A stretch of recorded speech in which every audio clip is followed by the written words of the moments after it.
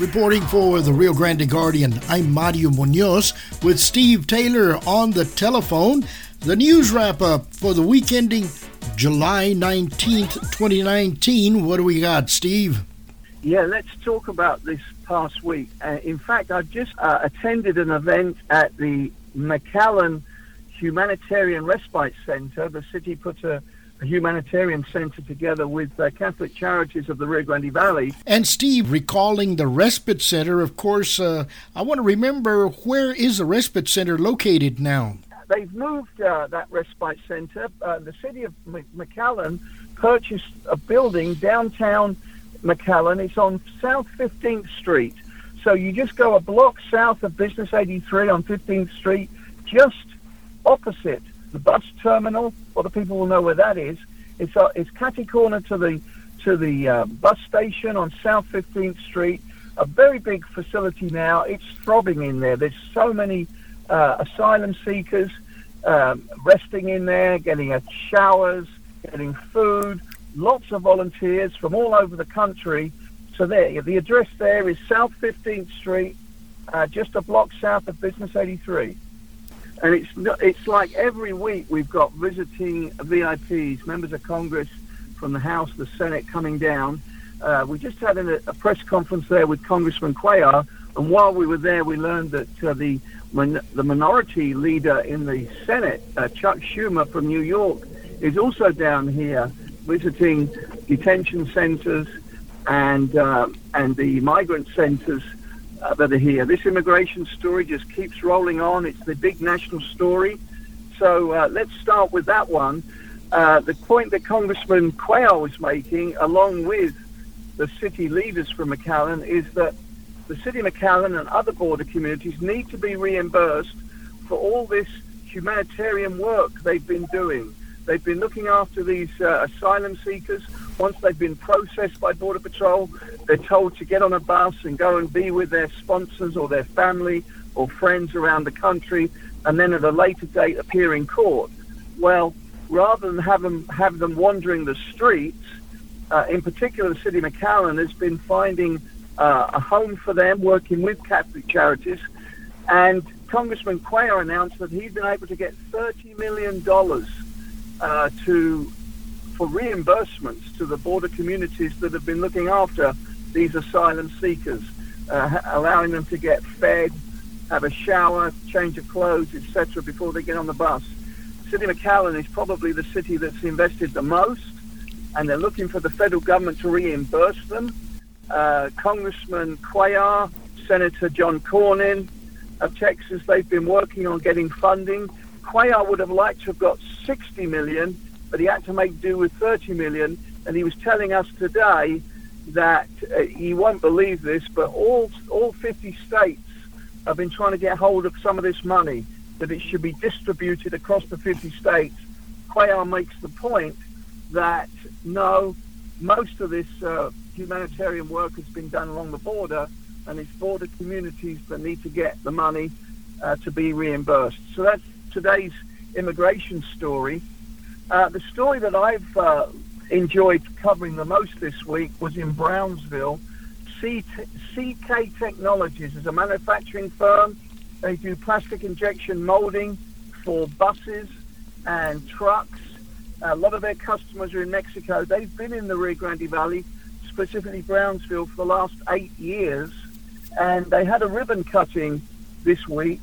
And it was interesting because we learned just how much that company is giving back to the community. They're involved in lots of community events, activities. They work with the Chamber of Commerce, but they also have internships and apprenticeships.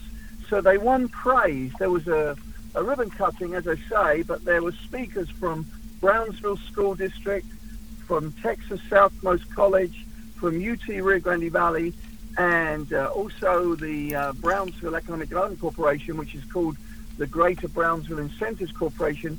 All of those entities were praising CK Technologies.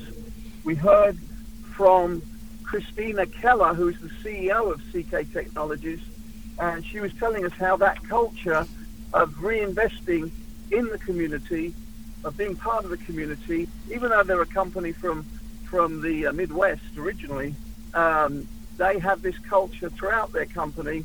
Cascade Engineering is the parent company. They give back, and we heard a lot about that, and that's a story we do want to focus on in the coming weeks. So that was that's the second story I'd flag for this week. The third one was a story, an event that happened yesterday. RGV Focus had their annual retreat on South Padre Island, and although that was a private event, we were invited along to get an interview and some photos for a check presentation. RGV Focus was awarded $2.44 million by the Bill and Melinda Gates Foundation. And they got that money because they were able to show through data that the Rio Grande Valley was doing very well in terms of educational attainment. In many of the matrices that they study, the Valley was doing as well as or better than the statewide average. Steve, who is the spokesperson for that RGV Focus event? Chris Coxon, he is one of the directors at Educate Texas. Educate Texas is the parent company for RGV Focus. They're in either Austin or Dallas, I can't remember which, but Educate Texas are from another part of Texas, and they help fund and administer RGV Focus. So Chris Coxon is their director of programs, and he was down here as part of this retreat. He gave us the interview, very thorough interview, which obviously we'll hear about in a different podcast. He gave us an interview and told us why they were successful in getting that funding from the Gates Foundation. And, of course, we do have already posted, Steve, several other podcasts. I want to call attention specifically to the New Space City podcast we've got on the website. I think that's one of the big news events of last week. You would agree with me on that? Absolutely. The potential of that is so great. That's why we've put a lot of focus on that. We got lots of interviews at that press conference where they announced this new Extending Frontiers nonprofit with Dr. Rick Genet of UT Rio Grande Valley. They had the press conference. We had all those experts, those VIPs from New York City and Silicon Valley. We got interviews with as many people as possible, and we've been putting them out almost every day to tell people about the potential in Brownsville. Obviously, it's all anchored by SpaceX. A lot of hope that SpaceX really develops at Boca Chica. They had a bit of a test this week, and their little rocket launcher booster, that went up in flames, but many people in the industry are saying that's to be expected. These test events often, they learn from these tests and they modify things, so that was happening with SpaceX. But SpaceX really has to be Brownsville's anchor at this stage if they do want to develop this new space cluster, which is a top goal for the Brownsville leadership. So, yes, we've been focusing a lot on that. What else? Mario, we got this in the mail. Port of Brownsville's got its 2019 directory, about 82 pages, crammed full of information, and we posted the forward, the letter from the chairman of the Brownsville Navigation District, John Reed, and also the CEO of the port director, Eduardo Camperano. And we're delving into this new directory. It's got lots of stories in there.